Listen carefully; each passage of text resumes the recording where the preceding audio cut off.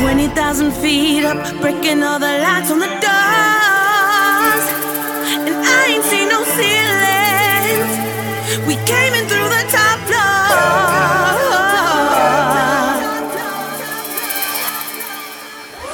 3 oars rip right round You're your listening to jugular. Feminist Killjoys, PhD, in our feminism, pop culture, and politics, as discussed by 2 professional killjoys. I'm Rachel. And I'm Melody. And today we'll be discussing how sexy our voices are. Hi guys, reporting to you from our new equipment. We hope it sounds awesome. We're going to be talking about more than our microphones today, though. We'll be talking about the Grammys. And we also have a really awesome, rad interview that we are excited to bring you with Sarah Pappalardo, the co-founder of Reductress, and also fellow podcast host of Mouth Time, the Reductress podcast. You'll learn much more about that later. But first, Melody, where can our listeners find us on the internet? Everywhere. You can donate to our NPR collection fund at npr. Okay. Wrong radio job. You can find us on select places. We have a Facebook page where you can like us, but we also have a Facebook community page, which is Feminist Killjoys WTF you got community. This. You got this.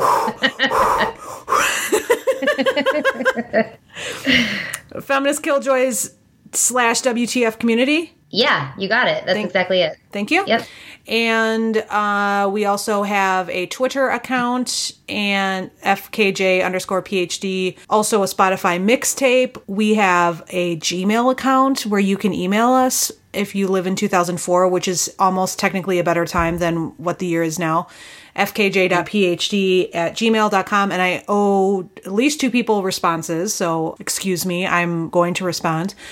And then we also have some ways to support us if you want to support feminist media makers. We have a website in which you can do that, feministkilljoyspodcast.com. You can click on the birdie and leave us a donation. And thank you to those who have recently. I will send you out thank you postcards very soon. And then we also have a Patreon account where you can leave us mini micro donations that get donated monthly. Did I leave anything out? I think you got it all. Okay. Rachel, how are you doing this evening? Well, to take a moment to be vulnerable and real with our listeners, as I reported to you before we started recording, I was having like a bad mental health afternoon. I was just like in a very sad place and had a cry and didn't get any work done, even though that was my plan for the entire, like, staying in on a Saturday afternoon and evening. I was like, I'm going to get so much work done. And then I got really fucking depressed. So that was a bummer. But I'm feeling a lot better now. And I had an awesome morning because we had a Jay-Z and Beyonce sculpt class that I co-taught with my friend Leah. And it was a lot of fun. And the rest of my week has been relatively normal, I think. Nothing particularly unique to report from my week. What about you? I also have not been doing well mentally. So yesterday was my mental health day. It's good that we have these happen on different days. Mm-hmm. So we can support each other. Indeed. Oh, I've just been at this media conference and some problematic speakers were presenting, and that just kind of like set me off into a spiral of anxiety. And, it was just one of those days where I wanted to collect myself and I couldn't. And I was in public for all of the day and I couldn't collect myself. And it just, I've learned through yoga that you're supposed to just like sit with your feelings, but sometimes you can't sit with your feelings because you're in public. But I got through the day and that's just kind of what unfortunately the status quo is right now with a lot of us. And I think it's just important for us to be, especially with people, are impacted by the whatever's going on in our society, for all of us to kind of keep our empathy card kind of close at hand and use it often and give people some patience if they're not their true selves or a little bit more negative than usual. Yeah. Yeah, I don't really have anything super positive to say, except it was really fun doing the love letter episode, and that was that was fun. I did love that. It made me feel all the feelings. So thank you again for what you said in that. I also felt like I, probably unsurprisingly, given like the way I like to like approach writing projects. I was like kind of doing it more in like, I'm going to create a really like nostalgic and lovely love letter where I tell a story about us, instead of like listing all the other things basically what I'm saying is that there are more things I could have said about you that I love, including like how you're really good with kids and how you do a bunch of work to be better at like emotions and family dynamics and all of these things like that you do like actual work to do, and even though it doesn't come easy and even though it's not like explicitly part of the revolution, and that you wear aprons as clothes. I really like that. And there's like a million more things too, but I just thought when I was comparing, I was like, I definitely went more form than content, I think, kind of. So as opposed to you were just like listing, and I was like, oh, that's so sweet. And I was really, really moved. What, you shouldn't be comparing. I know, but things. You know, I just did. Okay. Did you like the promise ring shout out? Yeah, and also it was the Conor Oberst through the Bright Eyes song. Yeah, no, I know. Instrumental First Day of My Life. Hey, yep. I knew, I was fully well aware of what was going on. Yeah.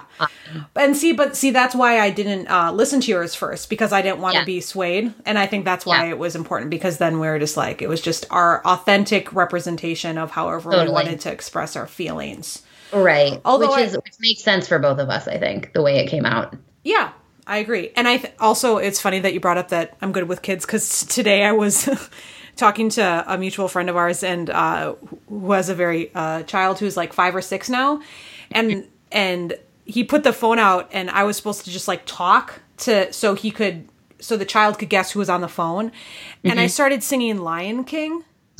Okay. What 5-year-old knows the lion? Like what? Oh no, yeah, no. In Portland, like who lives in Portland and is like liberal, parent. Yeah. He doesn't. That was what I thought to say. It's just like, yeah. I was a little off with my generational reference there. So that was my interaction. They're doing a remake, though. I heard Donald Glover is going to be Simba. Is Scar not going to be like a Middle Eastern terrorist version of the lion? Unknown. I didn't click on the article. I just saw Donald Glover will play Simba in Lion King remake. Are they going to have stronger female characters? Probably not. Okay, let's check in. Yeah. All right. We have you didn't really talk about the timing if people are anxious and need to know how long the interview is that we did this week, but it's not a full hour, so we get to spend a little bit more time talking about who ruins the dinner party, which is I often love to talk about that. So yeah, indeed. Who is ruining your dinner party this week? It's a mutual ruining, right? Yeah. Oh yeah. Who's ruining my dinner party is the Grammy voting squad, who decided that Adele deserved record of the year and album of the year and not Beyonce. Yeah. And Beyonce just got the racialized award of, what was it? What's the racialized one? Like R&B or urban influence? Yeah. Urban and the hip hop and the rapping award. Yeah, I forget the name of it. The Urban Influence Award. I don't know. Dumb cat. Yeah, that was definitely a messed up decision that made no sense and demonstrates one of the many reasons that white supremacy is alive and well. And also, I think Adele's response was really well intentioned, but I just feel like nobody should ever just say the words black friend together if you're a white person, because I know what she meant, but like you can't fucking talk about your quote unquote black friends in a nationally aired, award acceptance speech, because you're going to get kind of attacked for that. So it was like, oh, Adele, so close. I think what she was doing there was backpedaling, because if I could be inside of her mind for a second, I think she was thinking, oh my God, people probably think I'm talking about all my white friends who are totally moved by Lemonade, which is not the people that I thought, like, is obviously not the intended audience of Lemonade. Right. And so I need to clarify that I also have people of color friends, so they don't get at me for saying, because people are racist and they just think that people from Britain are all white. I'm assuming that was like going through her head. I could just kind of tell in her response, because she's obviously like she's aware enough to know that it's fucked up that a black woman didn't win these awards. And she knows that Beyonce's album was better in so many different ways. So she's already aware of the racial injustice. So I guess I understand why people are getting on her about the black friend comment, but I really think she was just trying to, in that moment, being up on stage, like trying to correct herself. I agree. And it just came out like a celebrity who has to say shit out loud and get scrutinized. So I'm just, it just feels like one of those phrases that should be like pinned in your brain as something to never like say consecutively if you're a white person. But yeah, I know. I mean, it's not her fault that she won. So what else did you like or dislike about the show? I was really surprised with all the political resistance. I honestly didn't think I was going to see that much of it at the Grammys.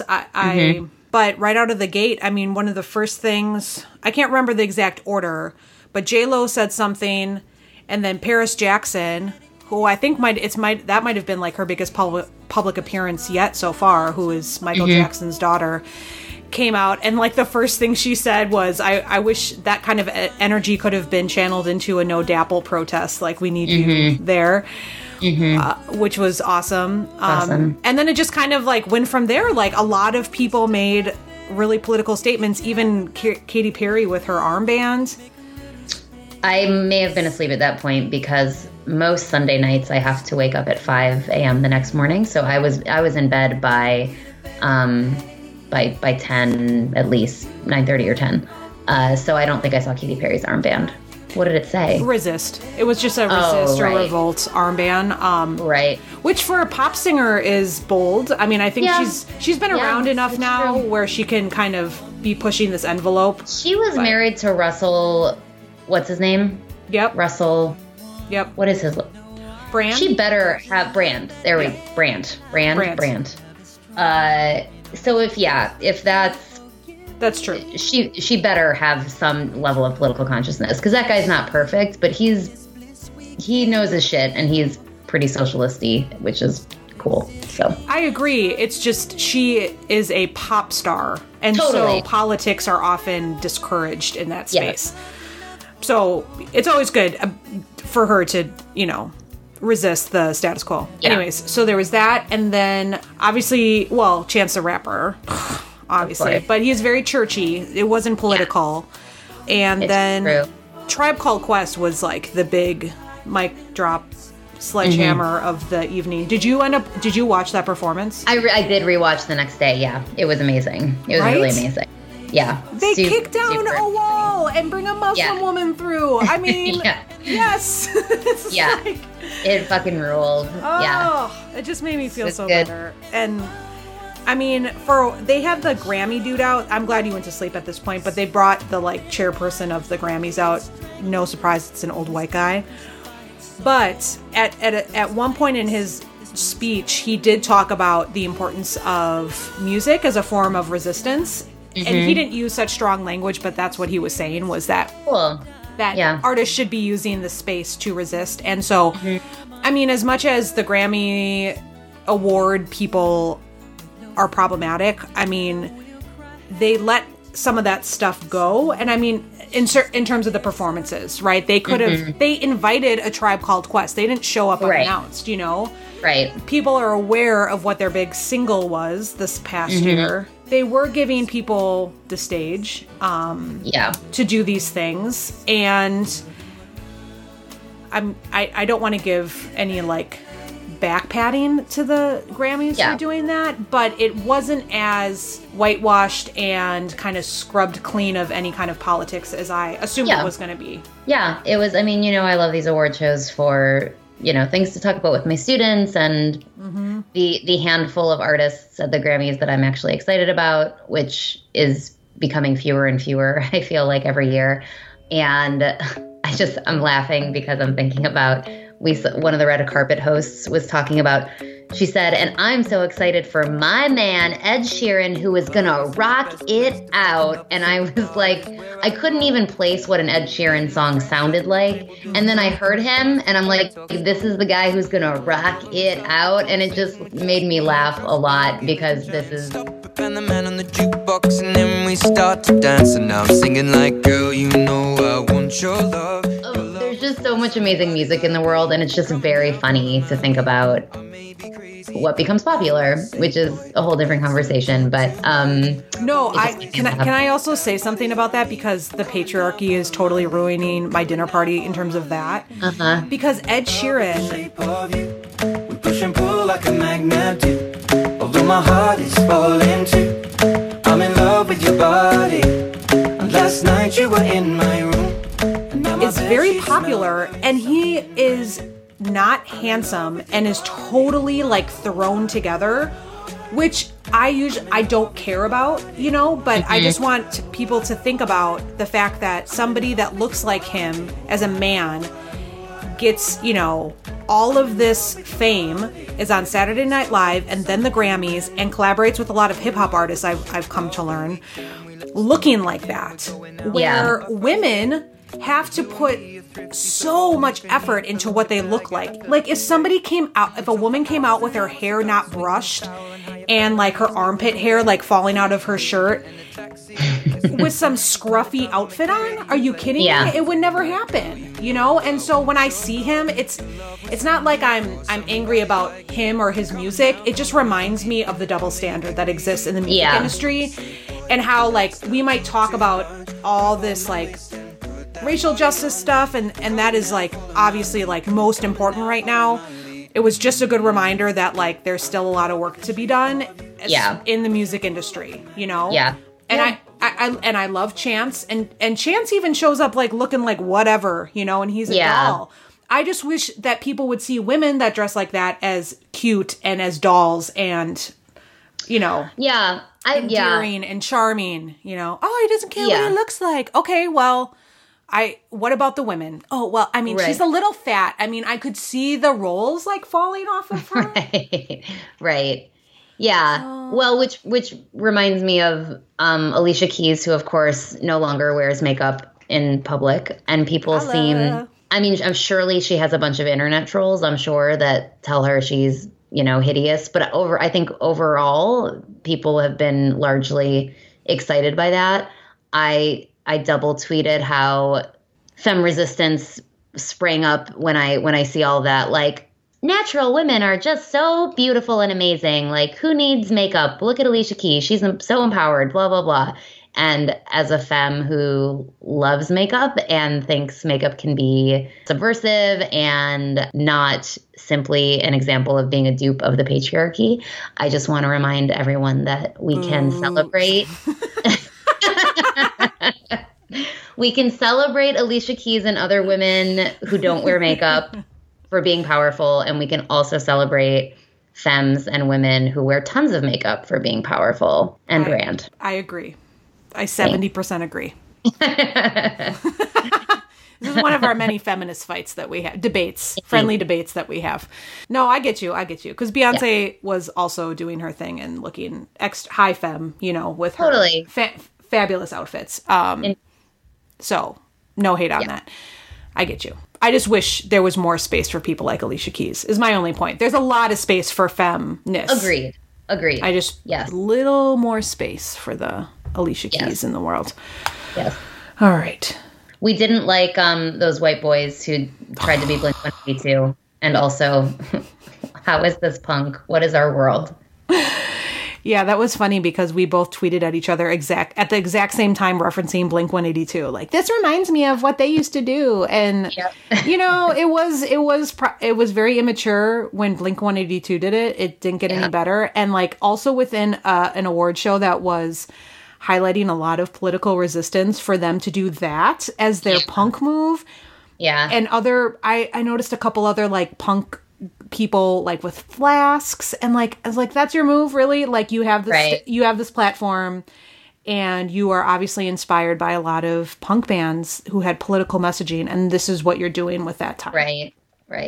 Were they, though? I mean, how old are those guys? If their punk influence was Blink-182, then they didn't get political punk, But I hope that if you're... Also, do they even think that they're punk? Are we just saying they're punk because their hair is dyed? Because that music is not even close to punk, I feel like. Yeah, but the people that I don't even into them, like the people that wear like 21 Pilots stuff at school are like the gothy kids. They're the gothy punk kids. So they're definitely tapped into that subculture for some reason. Yeah, yeah. I shouldn't assume their musical influences. You're right. I just the punk. They look like that's what they would want to say that their influences are. You're doing it wrong. Yeah. 21 Pilots. Indeed. No punk points for you. No, you get negative points. We're taking your punk card away. I am an anti-coaster. I am an anarcho-coaster. Don't know what I want, but I know. I'm going to write a book in high school called, I had a title for it. I don't remember. It was like, it was kind of like trying to be the outsiders except something else. And it was basically like divisions in punk circles and like being part of the cool kids when you're a punk, even though punks are supposed to be resisting that. That was like my big high school novel plan. And then I never wrote it. I wrote some parts of it, but I still think that's a relevant argument. Yeah, it's true. So that's kind of the Grammys. We'll come back to the Grammys though, because we're going to do an episode on award shows in general, and I'm going to watch the Oscars in Rachel's honor as well, and then Rachel's going to kind of lead that episode, but we'll circle back to this. We'll see how the Oscars unfold and then go from there. So I'm not sure our listeners are super stoked anyway, because nobody in our Facebook group commented on that thread. The Grammys? The one you posted in our community page. So again, just a reminder, as Melody said earlier, we have our Facebook page, which we have a ton of people on, which is great and really lovely to know that people like that page. We have far fewer, but a good chunk of people in our community, and people are usually really active when people post on threads. And Melody was like, "Okay, great, here's our Grammys thread," and then it was just me and Melody saying what we got on. That's understandable, though. I mean, I thought more people were watching it, but a lot of my students didn't watch it either. I think award shows are in the era of convergence. Sitting for a 3.5 hour show is just not. Oh yeah, it's not what people do anymore, especially if anybody's younger than like 35, and so they just wait for the clips to come out the next day. Yes, yeah. They're becoming irrelevant in the moment. They still have some relevance, I think, in terms of the clips after the fact. Yes. And I just remember, like, we watched the VMAs this past year because Lizzo was co-hosting some part of it. Mm-hmm. And I was, like, really confused because they barely gave out any awards. It was just basically all performances. So, whatever award shows are going to look like, it's clearly changing, and I'm not too upset that people didn't watch it, and just be really impressed with our analysis. That's all we have. Yes. So before we get on to our awesome interview, we did want to stick to our word and create an accountability corner of sorts. It's like I don't know a newsletter. Why I'm really fixated. No, I love it. Yeah, it's like my the newsletter. Accountability corner. So this is just sort of the moment that if we get emails or tweets or anything else telling us that we fucked up in a particular way, or maybe that we should rethink the way we talk about something from a different perspective, we're very committed to being open to that and learning, because we know that we still have so much to learn, and we don't have all the perspectives that everybody else that listens has. So we want to speak to an email we got, which we're leaving the name of the person anonymous. But Melody, did you wanna kick that off? Yeah, and I think we got a similar comment when we had Dr. Showalter on talking about her pregnancy as well. But it's all about my commentary on people getting pregnant at this day and age.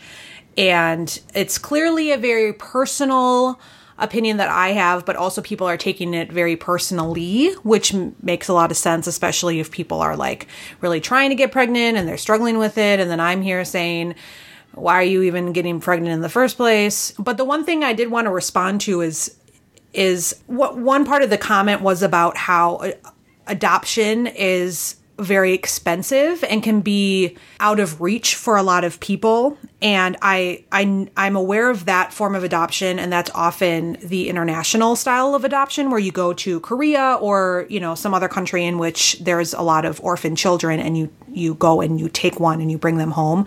And I understand that process is very expensive.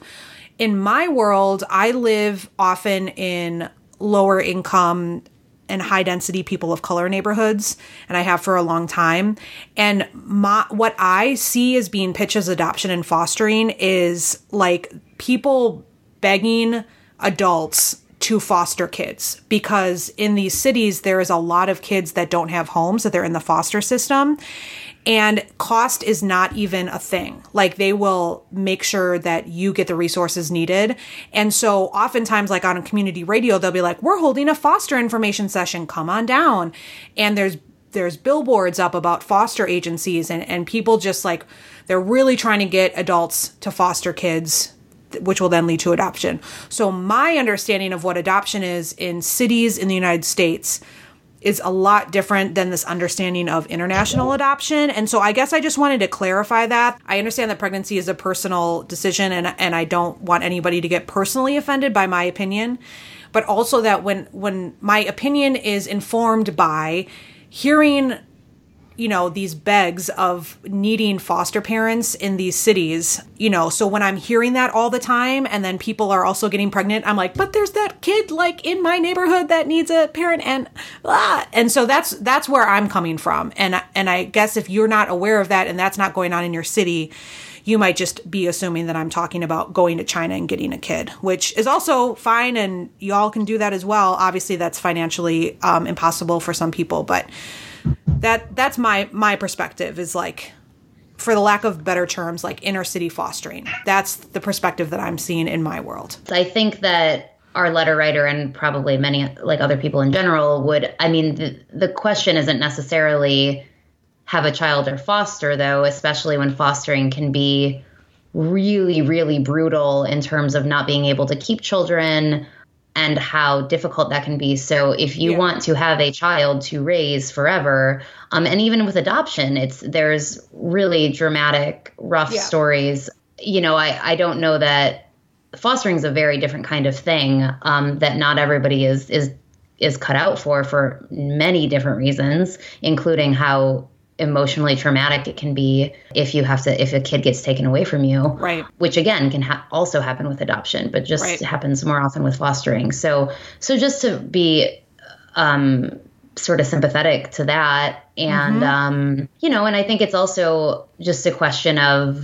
I think you always make sure to say, this is my personal opinion, but it's also like, women can do with their bodies what they want to do with their bodies, you know. That's true. It's like, and kind of also goes into like our lifestyle politics thing. Like, somebody having a baby isn't easing the reason that there are children in foster care isn't because people are pregnant. It's because of capitalism, in my opinion, among other things. But the root of the problem is not people getting pregnant. The root of the problem is creating a society that doesn't enable, whether it's access to birth control or money to raise children, or all of the other reasons that people may put a child up for adoption or foster care. The problem is not pregnant women. The problem is our society and our systems and structures that create imbalance. I think that's sort of the bottom line, even though I totally understand that it's frustrating to know that there are children who need homes, and period. Yeah. You know? I'm glad that you brought up lifestyle politics, because depending on how much you like read into my comments and what episodes you've listened to and all that stuff, I'm like really dedicated to lifestyle politics. And so if I hear that a company once like dissed a worker, I'm like, I'm never supporting them again, you know? And so I'm like really into like living my values. And sometimes I have a really hard time, admittedly, so this is like a flaw, like I'm not making an excuse, like understanding when people with the same amount of knowledge that I have don't make the same choices that I do. Mm-hmm. And so that is definitely something that I struggle with. And I don't want anybody to think, I think Rachel would agree, because we both have strong opinions on different things, that if you feel personally implicated in the opinion, that it's not a personal thing. It's just how we feel. And I know that sometimes it connects to people's like personal lives. I'm bummed that people would feel sad listening to my opinion. And I would like to acknowledge that sometimes I have a hard time with my lifestyle politics, and I will keep that in mind moving forward. Same. I mean, I was echoing your sentiments occasionally as well. So I also apologize for being less than mindful about that. And although, Mel, I think that sometimes maybe can be difficult for people, it is also, I would add that to another thing that I love about you, and I think I was trying to say that in my little love letter, that your devotion to the movement and to justice obviously shows up in like all of your actions, which is really, really admirable. But not everybody has to do that. And just because those people aren't doing that doesn't mean that it's entrenching and or not doing enough to resist those things. Correct. Or whatever. Yeah. I agree. Also, when you said the movement, it really reminded me of, I failed to mention Donald Trump's new media survey. Did you get that? Did you fill that out, Rachel? No, I didn't. Did you hear about this? No. Oh, well, I'm lucky enough to be on his text loop. And so he sent me a link to he wants me to fill out this survey about the mainstream media and what organizations specifically have been unfair to the movement. His movement, the Donald Trump movement? Yeah, well, he just refers to it as, no, he says our movement. Wow. What do you think about MSNBC and its coverage of our movement? And then it gives you like some room to fill out your answer. Oh, God. Yeah. It's like a long survey, too. And then, obviously, it got, like, tweeted out and sent around. And then once some of the survey results were coming back, we're not actually upset with the mainstream media, they accused Democrats of, like, sabotaging the survey. Right. It's rigged. Sad. But it is sad, unfair, failing, fake. But... Also, what the fuck? Our president is sending out a survey about what we feel the mainstream media is doing for our movement. It's a baited survey. It's like basically he wants data. It's probably just for people to donate money, but really what you want data on how many of your supporters hate mainstream news? Oh, yeah. No, I know. It's what the it was You're killing me, Donald Trump. I don't even have anything. Like literally, my mental health. Can you stop? I know. I know. I'm literally stammering because there's just so much anger and rage and horror and shock and confusion about the things that we've been seeing since before he took office. But the things that have been happening since he's been in office is, speaking of Black friends, Do you have any? Because I really need to get a meeting with the CBC, which I don't know exactly what that means, but it sounds like it's Black people, and you're Black. Yep. So maybe you're friends with them. Yeah. Can you get me a meeting? Jesus fucking Christ. Are you gonna include the CBC, Mr. President, in your? Are you gonna include the Congressional Black Caucus and the Congressional? Well, Hispanic I would. Caucus, I tell you what. Do you want to set up the meeting? Do you want to set up the meeting? No. Are they friends of yours? Just a reporter. No, set up the meeting. I know some of them, but I'm sure. Speaking of funny things and comedy, what a good transition to our interview with Sarah Pappalardo, who, as I said earlier, is the co-founder of Reductress. Sarah sort of gives an overview of what that is, but I'll also just explain. You've probably seen Reductress on your social media feeds. It's a sort of feminist version of The Onion, very satirical. I forget what she called it. It's a mix between The Onion and Cosmo, maybe? Yes. So Sarah's delightful, and we went to college together, so it's been really exciting to see her success, and we really enjoyed talking to her.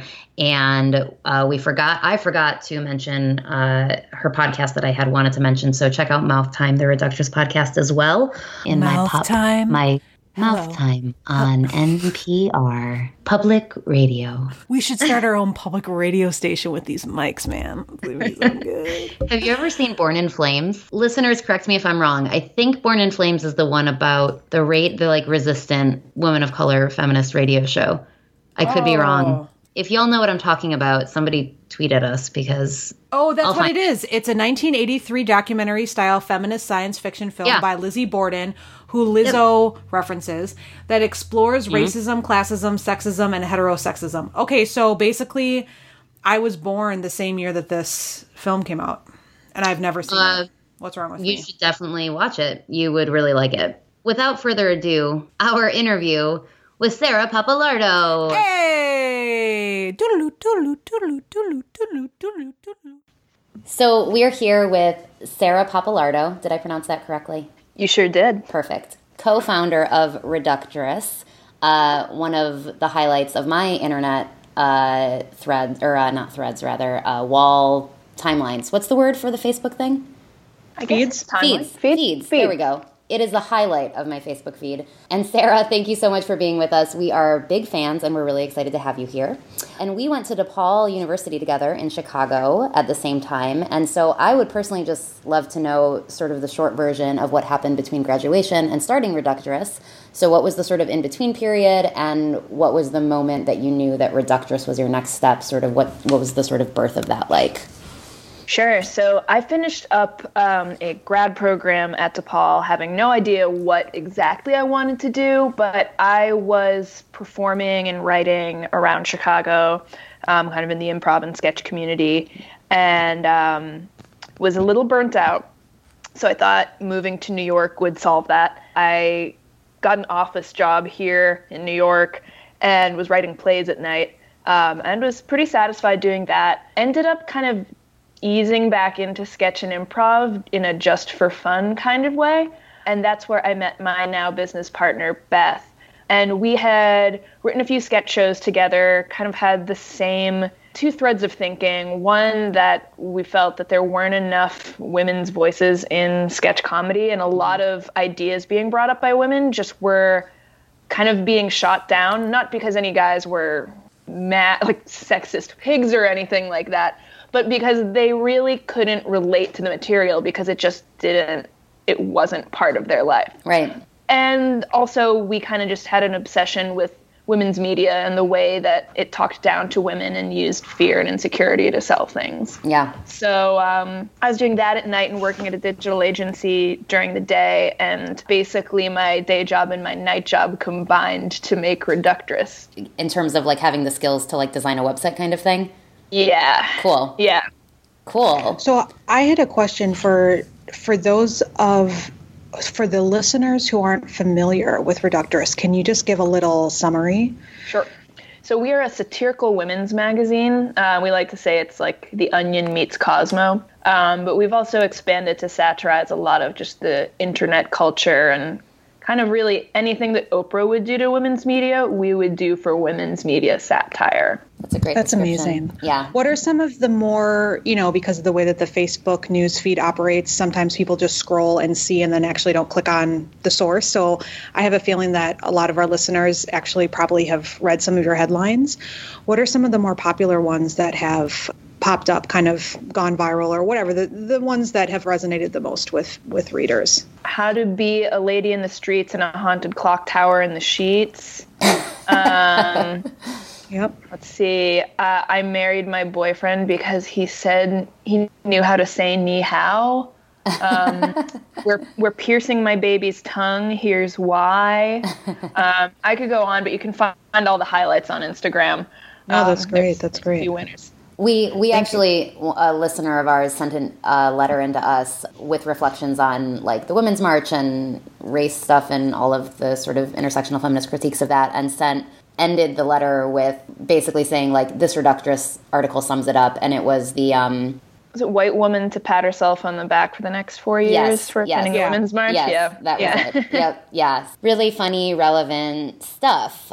But also true, because there's women at I'm a community college professor, and there's a lot of white women that do pat themselves on their backs for going to the march. So you actually reported not fake news, but real news. Appreciate that. And we didn't even know it. Well, that's a tricky one. And we don't necessarily want to undermine the principles of any kind of protest that we're down with, but there's definitely always a way to allow us as white feminists to just kind of find our blind spots and, poke fun at some of the things we don't always do right. So no, totally. And actually I had a question about that in terms of how is satire specifically a feminist tool in your eyes?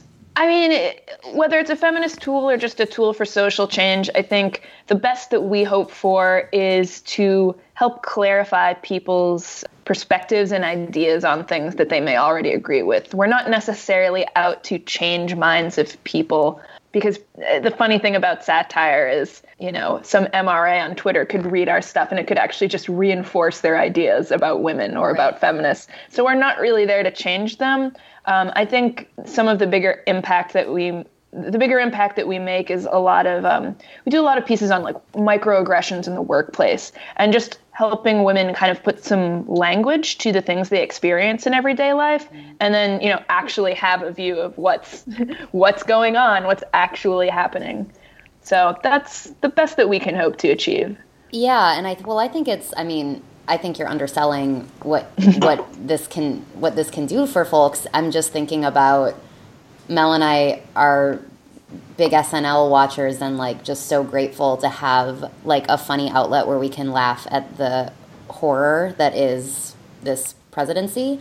And I think for women to be able to look at something and be like, oh, they're describing this, but I'm also laughing about this thing that is like really difficult for me, it can be like really healing and really powerful.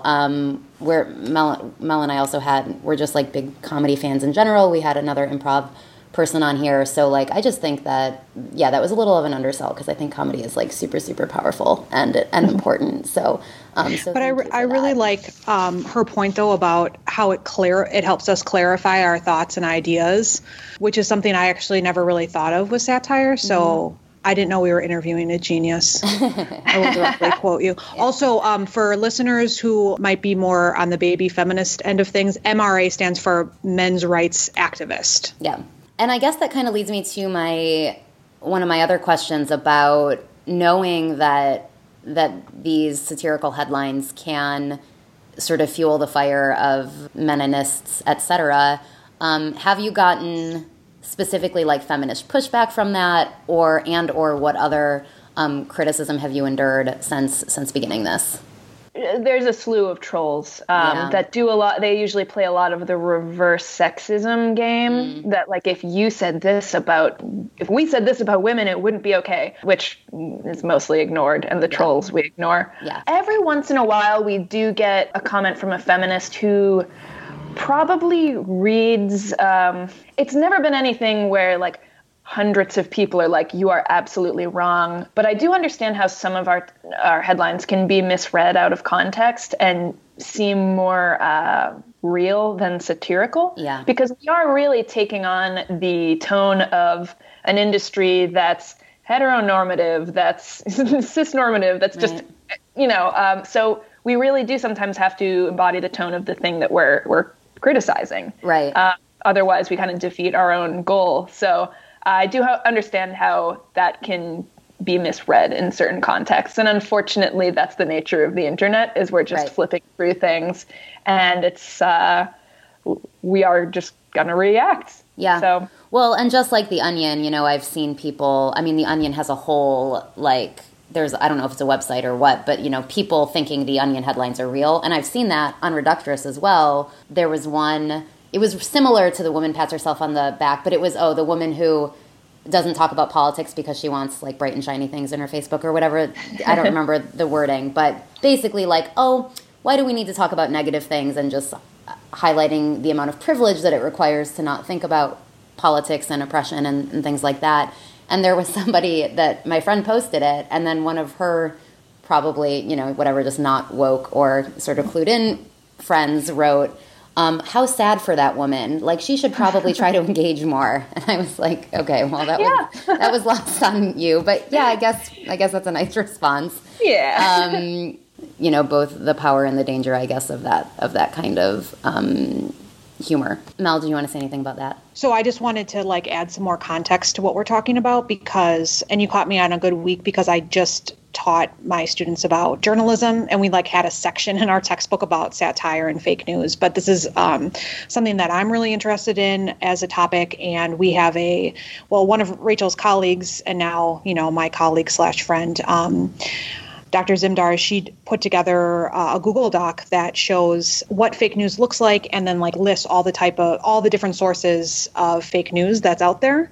Yeah. And I think it's really important to differentiate between satire and fake news. And my students are having a hard time understanding this because the definitions of them are changing, and they have been changing since, the spring or summer, where all these fake news sites started to pop up. So I just wanted to clarify that the term fake news to me means the news sites, or they're not even news sites, the sites such as National Report that is actually pretending to be news and hopes that you think it's news, whereas a site like yours is clearly satirical. And, of course, if people are scrolling through and are not going to actually stop and think about what they're reading, that's somewhat on them, but also that there's now this whole new category of quote unquote fake news, which I think is very different than satirical news. And so I was just wondering if you could kind of talk about that, and also where you see Reductress in that, in this new era of fake news and satirical news.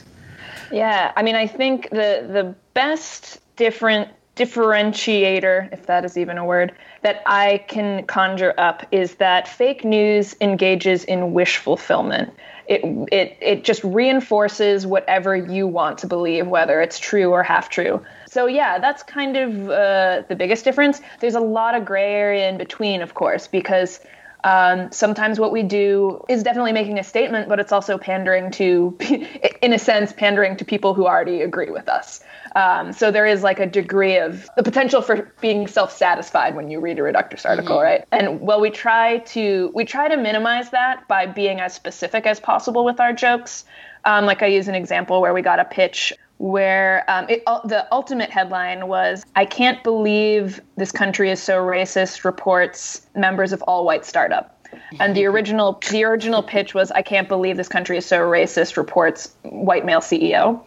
And the point there is it's so easy for us as young progressive people to point at white men, always cis white men, as being like the worst. And a lot of us can, and it really doesn't allow us to kind of turn inward and look at what we're doing ourselves and what we're responsible for. And we just try to be as specific as possible in doing that so that people are questioning themselves, hopefully, or at least someone that's close to them, rather than just satisfying this like wish fulfillment, propping up their own ideology. And, in just like the internet world, these fake news sites exist because they're completely capitalizing on that need to just have your own worldview supported and get that click. And they don't need anything else from there. It's what's screwing up journalism in general today, is that the money is based on the click, not on if you read it, not on if it's good. So that's something we'll be dealing with for the next lifetime. Right. So I'm also I advise a newspaper at my community college, and we're really hesitant actually to do some of our satire news because for whatever reason, people have not, I don't know what happened to people's media literacy, but it's like totally out the window when it comes to news. And so it doesn't seem like you're too worried about it, but do you ever have discussions about what would happen if people actually thought that this stuff was real and what the repercussions would be? Because I don't want the solution to be no satire anymore, but also kind of, I don't know, I'm just curious your thoughts on, have you thought about media literacy and how people consume news online and how we can get people to understand the sources? Because it would bum me out if people were seeing your stuff and thinking that it's actually like a feminazi website or whatever, you know what I mean? And not actually understanding. So I'm just curious your thoughts, and I'm sorry for all these like detailed questions, but this is just like my wheelhouse, and I'm just really fascinated by it all. So yeah, I got like 60 answers for you. Okay, good. I'll listen. Go ahead. The first thing, and I think the biggest problem of right now, is that the gulf between media literacy and illiteracy is the same gulf between literacy and illiteracy 100, 200 years ago. And it's horrifying that the majority of the country really can't even tell a pretty clear joke, like an Onion satire joke from news or fake news. And that's concerning. And I don't know if we're ever going to, I don't know how we're going to solve that. We have to completely reshape our education system to do this. And Facebook needs to be investing billions of dollars into it because they're just as responsible as anyone else. But I guess the kind of funny answer is most of the stuff that people think is real, the feelings that result from it are usually not harmful. For example, we had a headline that I cannot believe people thought was real, but it was if Trump wins, I'm moving to Alaska. And it was just so silly. Like, it wasn't really meant to say anything at all. Good. But people really thought that, like, a well-intentioned writer wrote this piece, and we were getting emails being like, this writer should be fired. Someone wrote a 6,000-word think piece explaining that Alaska is in this country. Oh my gosh. Absolutely I didn't know nuts. that. So it's kind of like, that's more just, I guess if anything, we're accidentally spinning people's wheels to no full of sound and fury signifying nothing. Right. I think the potentially harmful end of that is, and this is something that I don't think The Onion deals with as much, but you might be familiar with like the Area Man articles on The Onion or something like Area Man does this and that. And usually the reactions from your typical man are, haha, isn't that funny? This is a funny joke about all of humanity. But if we do a local woman does blank, it's suddenly speaking about all of womanhood, all women, and it's an attack on women.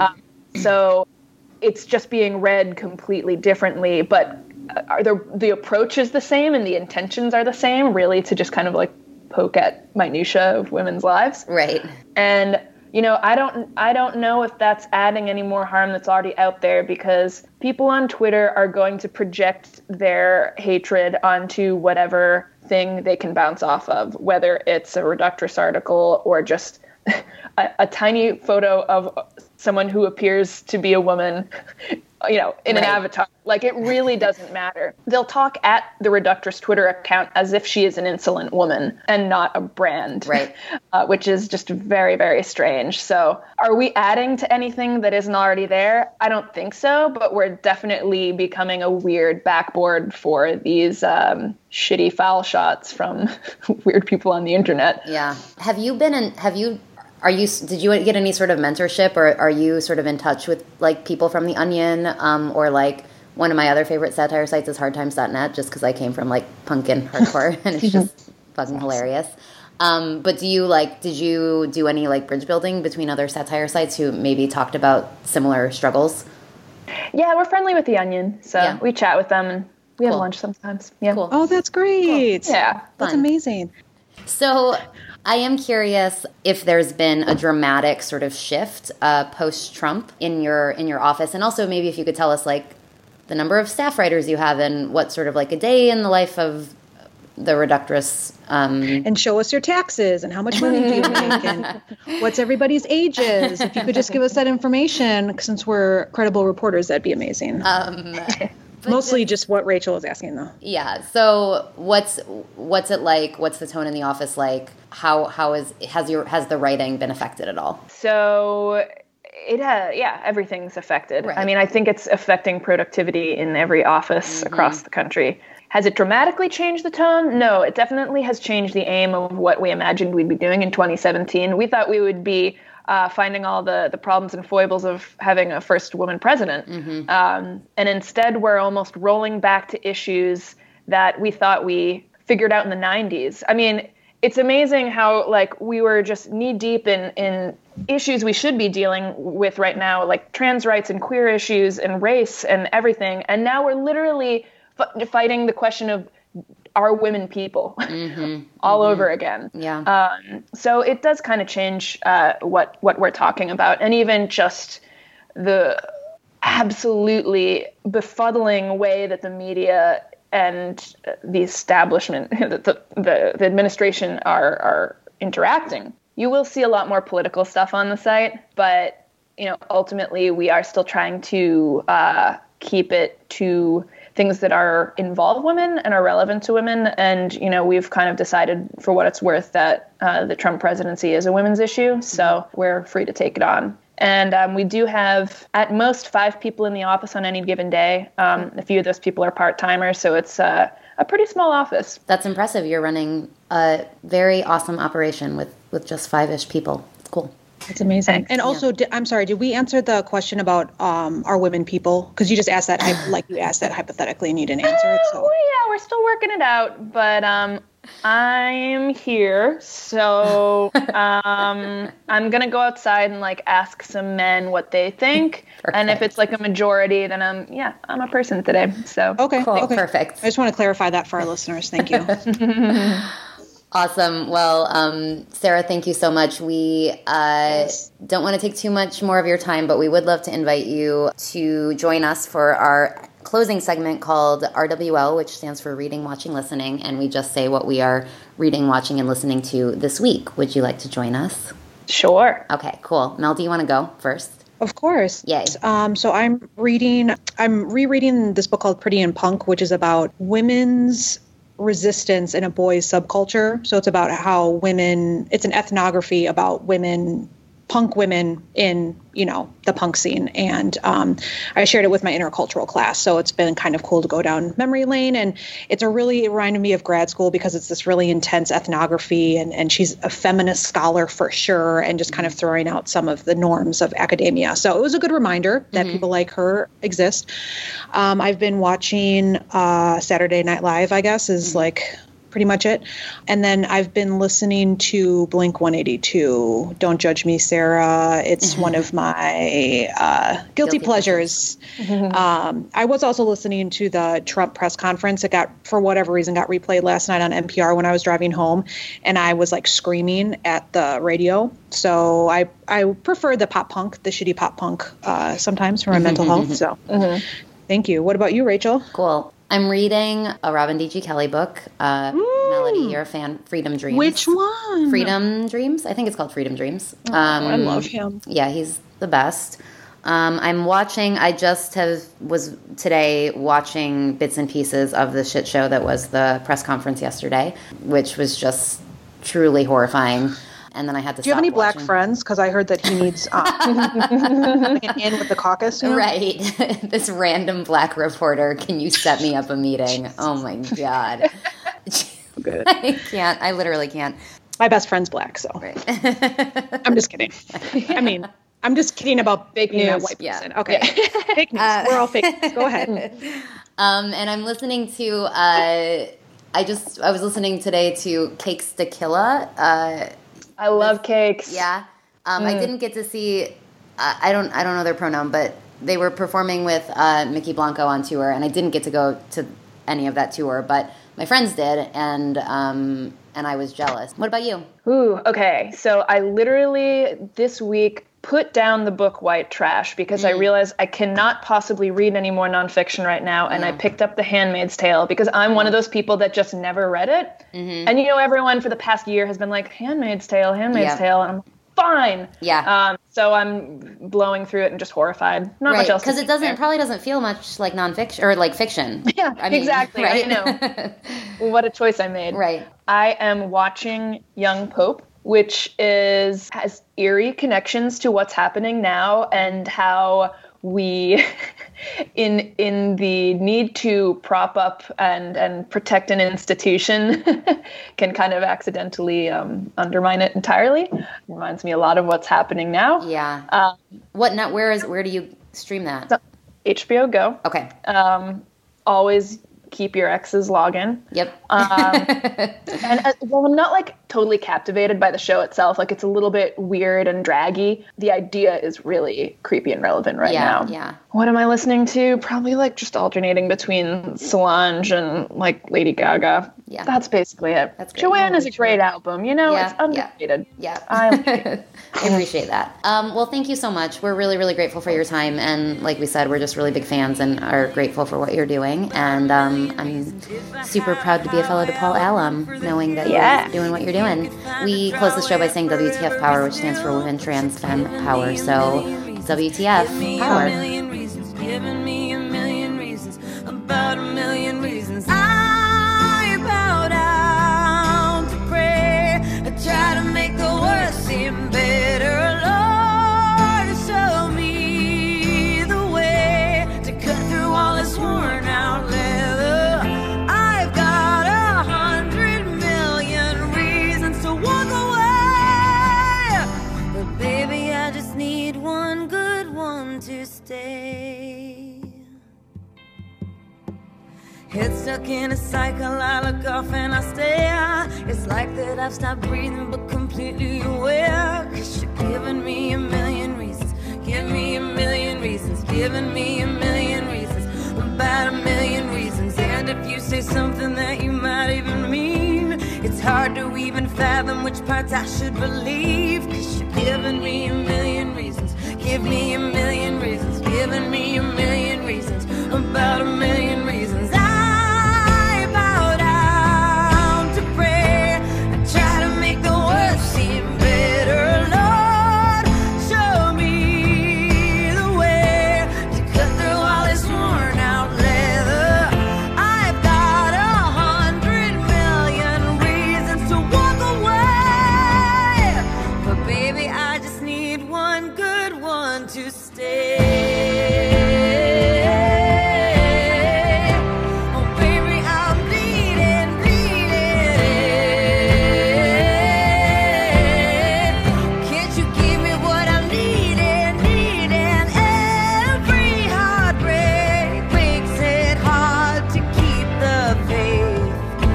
But baby, I just need one good one, good one, good one, good one, good one, good one. When I bow down to pray, I try to make the worst seem better. Lord, show me the way to cut through all this worn out leather.